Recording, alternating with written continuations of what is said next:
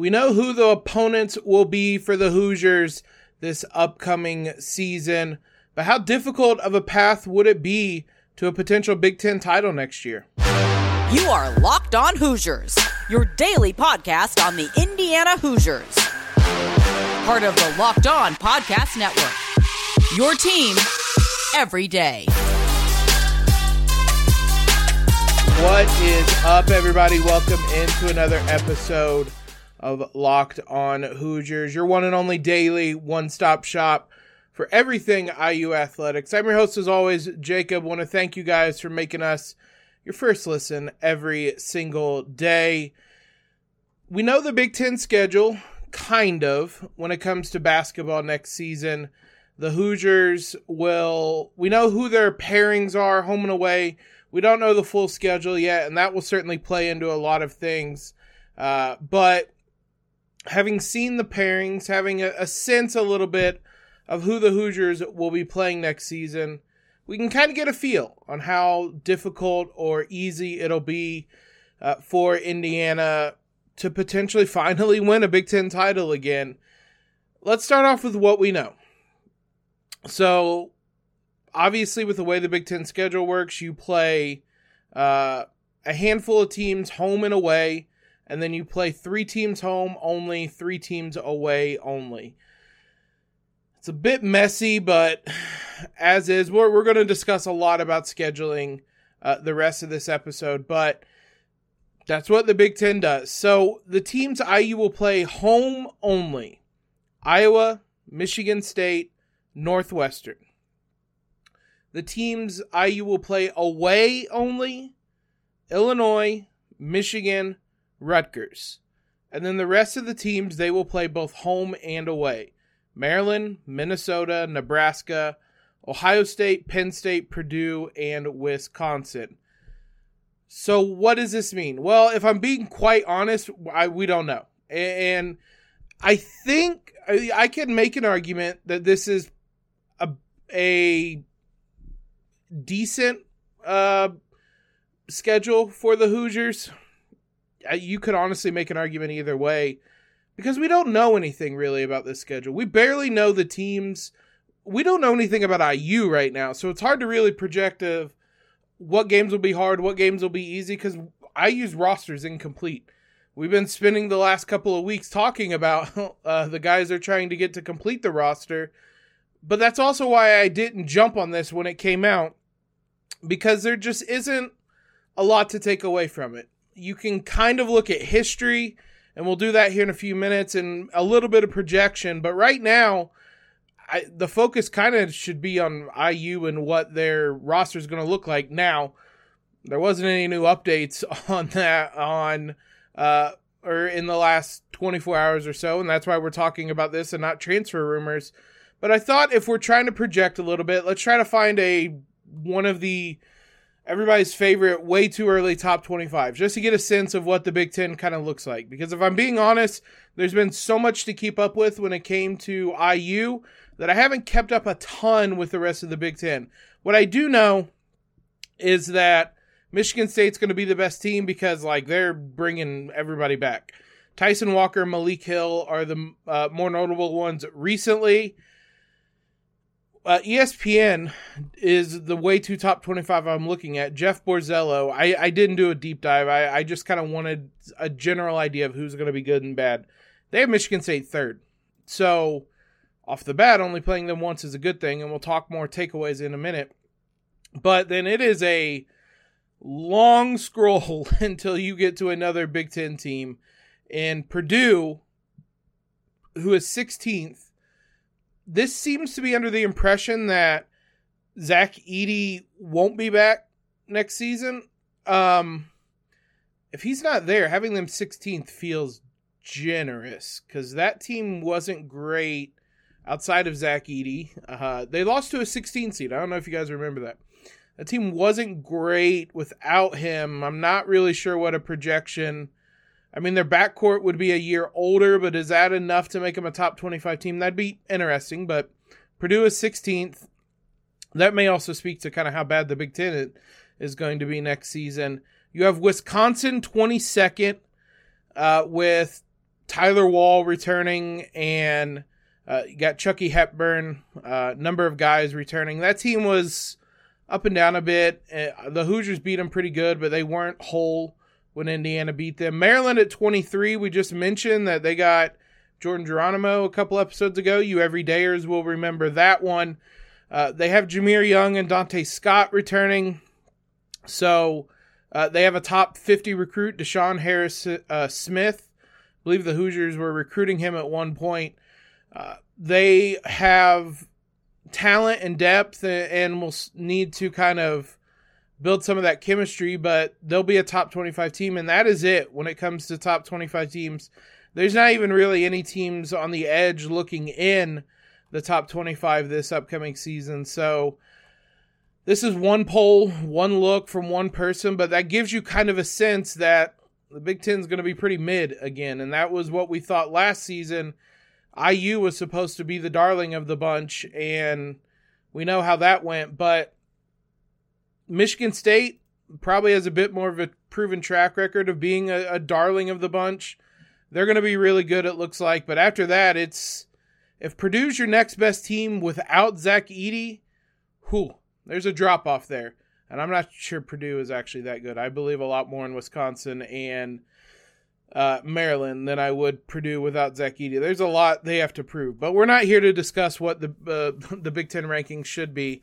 So having kind of looked at this top 25, looked at IU's schedule, what takeaways should we have about the Hoosier schedule? We'll dive into those and look at some of those in a moment. First, I want to talk to you guys about Built Bar. I meant to bring one in here. They are in my cabinet in the other room. I went to Sam's Club the other day. I picked up the 13 bar box. It is churro and brownie batter puffs, and they're so good, guys.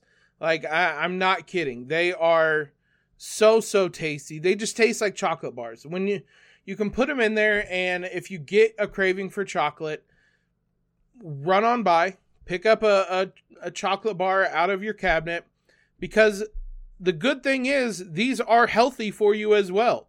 130 calories, 4 grams of sugar, 17 grams of protein. They taste amazing, covered in 100% real dark chocolate. There's no catch here, guys. It tastes like a candy bar, except it's not nearly as unhealthy for you. So you guys can head to Built.com to pick out any of them, or next time you're at Walmart or Sam's Club, pick some up today and thank me later. Big shout out to all of you guys who continue to make us your first listen and first watch. Appreciate you guys. We're starting to enter the dog days of summer, but you guys aren't slowing down. So I appreciate all the help all the support, I should say, you continue to show us. Everydayers, tomorrow on the show, if there isn't any transfer news, we'll start talking some season recaps. We're going to start with the seniors, Race Thompson, Miller Kopp. We'll do those over the next couple days. I suspect transfer news will slow down a bit. There isn't a whole lot of activity going on. So on the days that there isn't any, we're going to start doing some season recaps on the men's side. Let's talk about takeaways from what we know about IU's schedule. My first thought was to think of the road games that I just don't enjoy. the road games that are not fun. Wisconsin obviously is going to jump out. Indiana has to go to Wisconsin this year. They did not have to go to Wisconsin last year. You can't lose at the Kohl Center if you don't play there, but they will have to go back this season. Maybe this is the year they snap the streak. Probably not. There's a voodoo curse on us when we go to the Kohl Center, so probably not. Equally as painful to win at is the Breslin Center, Michigan State. IU doesn't have to go there, and that's probably a good thing, because that streak would probably go on, because we just said this is a good Michigan State team. But that's one of the first big breaks. IU only having to play Michigan State once, and it being at home. Assembly Hall is going to be rocking for that one. That's probably going to be top 10-ish Michigan State team, depending on how their season goes and when IU plays them, but Assembly Hall is going to be rocking for that one. And I mean, IU's randomly picked up some wins against Michigan State in recent memory, against some really good Michigan State teams. So perhaps they recreate that this season, but they're going to get the chance. Iowa is never particularly fun to go to. Last year was where Race Thompson got hurt, and it was, I mean, I believe each of the last 2 times they've blown big leads. I know last year they did. The year before that, they started turning the ball over 1 million times in the second half. I just don't enjoy going to Iowa. Another break in that regard. You don't have to go to Iowa this year. The other one that wasn't fun this past season was Rutgers. That place was rocking. The Hoosiers looked, I mean, honestly, they looked scared. They look, the pressure got to them a bit, and Rutgers steamrolled them. They do have to go to Rutgers, and the only time they play Rutgers is at Rutgers. So they don't avoid all the breaks. Now, I'm sure a lot of you probably have games, away games you don't like. Let me know in the comments what some of your least favorite places to go to are, but those are kind of the top 4 for me. There's other ones that I aren't fun, and I'm sure we could make lists of not fun games at each venue.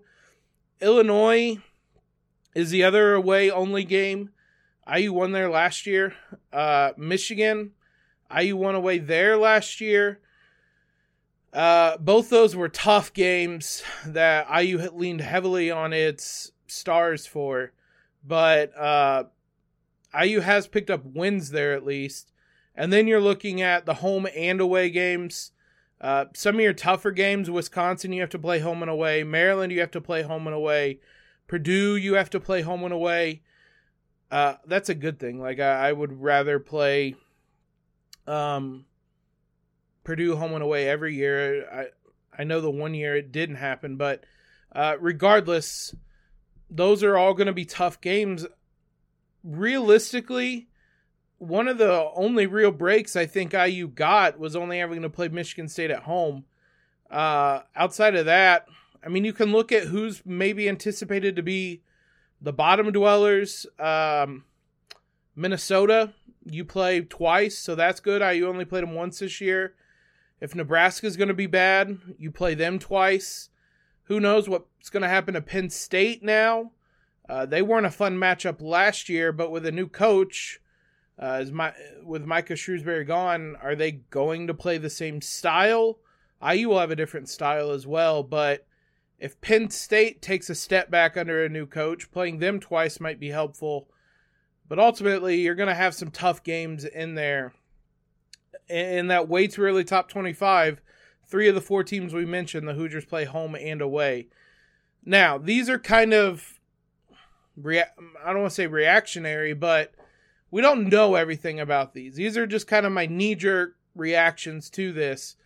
Once we know not just IU's team, but what the other teams are going to look like, things like that, we'll be a little bit more informed to have some more thoughtful takeaways from this. But my early gut feeling is like they got one big break in only playing Michigan State once, and the rest of them aren't particularly great.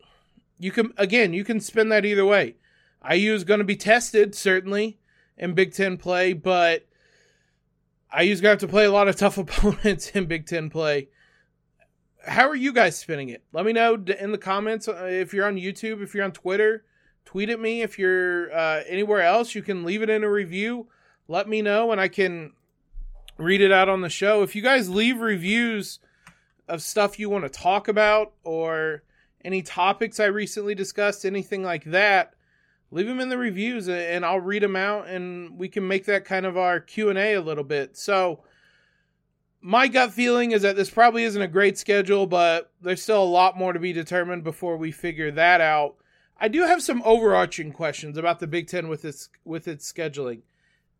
Mainly in that, is a 20-game schedule too much, and is that what's leading to some of their struggles in the NCAA tournament? We'll kind of have a bigger picture discussion on that here in a moment. So, I've been trying to have some thoughts on why the Big Ten struggles so much in the NCAA tournament. My general reasoning for that, like a good chunk of it, is that they play XFL football for most of the year. And when they get into the tournament, it's an entirely different type of play. And it's almost like a shock to the system that they have to get used to. And that's hard to do on the fly. But my other thought is, and these two kind of go hand in hand, if you're going to play that way and also have a 20-game season, you're sending teams into the NCAA tournament that are exhausted. Think back to IU each of the last 2 seasons. Some of it was their own doing, but at the end of each season, IU just looked tired. And that is not how you want to send teams into the tournament. That's probably the case with most teams, that by season's end, you're nursing injuries, you've played a bunch of games, and everybody's just kind of worn down a bit. But in the Big Ten, with the way that they play, and you're having a 20-game schedule, it just is a combination that doesn't lend itself to an extended postseason run. Guys are tired, guys are beat up, they don't want to do this anymore, and that's why they end up falling out of the tournament pretty early on, usually. I looked around a bit. I didn't realize I thought the Big Ten was really by itself in terms of playing 20-game schedules. They're not. The ACC, the Big East, the Pac-12 all do it. Some mid-majors do it, but those are the main Power 5. So they're not really by themselves. I guess, in my idea, I think, or in my kind of ideal scenario, I think that you would shorten that to maybe 18 games and give guys a little bit more time. You can space things out, or maybe have a second kind of bye week during the season for teams. I don't love the 20-game schedule in general. Maybe you take an extra 1 or 2 of those home and aways and make them just home and just away, and that feels like an easier fix to get to 18 games. The other question that's kind of looming, I don't know how much of a big picture discussion we can have on this, because next season USC and UCLA are joining at the very least, and then what are you going to do? You have 16 teams in the Big Ten. You have 15 teams you'll be playing against. How do you get to 20 games at that point? I don't know if they'll change the number of games. I don't know if I don't know, really. There's so much of this that doesn't seem like they really thought out. And when we talked about this at Media Day for football last year, the answer from the then commissioner was, we got a couple years to figure it out. Okay, so they didn't have a plan when they did all this. The clock's ticking. So what is the plan going to be? If you're adding those teams and just adding games, that ain't it. And that's not even taking travel into account, which is another mess. Like, I just spoke about how worn down teams look during the season, or at the end of the season. You're going to chuck in a cross-country flight in the middle of Big Ten play in there?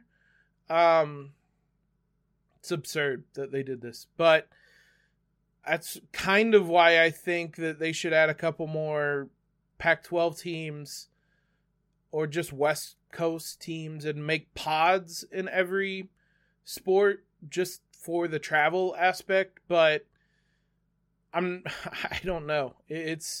It's very, very silly. If you add 2 more teams, maybe you can have 5 pods of 4 or something. I don't know. What a silly, silly decision this was. But that's going to be another discussion to have in the very near future of what a basketball schedule is going to look like with 2 more teams added. We talk a lot about what the football schedule is going to look like. In the grand scheme of things, you have a week between games in football. That's a lot of time you can travel. Basketball, you have a couple days between games. And so bouncing back and forth, flying from here to there to here for these games is already tiring enough. I don't care much for the argument. If they're 20, they're 21, they can do this. It's mentally exhausting, regardless of how old you are, how young you are. That's just a lot. And it's the truth. There isn't really much of an argument there. You're doing all that on top of having to go through school and everything. I've already stated that this decision to add USC and UCLA had nothing to do with academics. even though that's something they tried to sell us. We'll have more time to discuss realignment this summer. I don't want to get too far off track, but that's something you got to take into account. I don't love the 20-game schedule. I think ideally you could protect like 3 rivalries, home and away, and then play everybody else once in the conference when it expands. That would still kind of, I'm not going to do the math. That would still be a lot of games, but if they really want 20 games, that might be the best way to do it. Other than that, I wouldn't even be against just playing every team once. If you expand to 18 teams and you just play every team once, it's 17 games. It adds some extra rest while also adding teams, but I don't know. I don't know that there's a good solution to this. You guys can let me know if you think there's a good solution to this. There's a lot to discuss today. I want your input on this. This is a topic that's going to be discussed a lot coming up, and in terms of realignment and what the impact's going to be on these schools. So what are your guys' thoughts on this? Do they need to add games? Do they need to take games away? Are pods the solution? What do you guys think? Let me know all those ways I mentioned earlier. But thanks again, guys, for making Locked On Hoosiers your first listen every day. Everydayers, as I said, tomorrow on the show. If there's no more transfer news, we'll start talking probably about Race Thompson first. Do a season review on him and the hole he leaves in this Hoosiers lineup moving forward. Make sure you guys are following us on Twitter at LO_Hoosiers. Subscribe to the podcast, leave a rating and review, all of that great stuff. But most importantly, guys, everybody have a terrific Wednesday as always. Elio.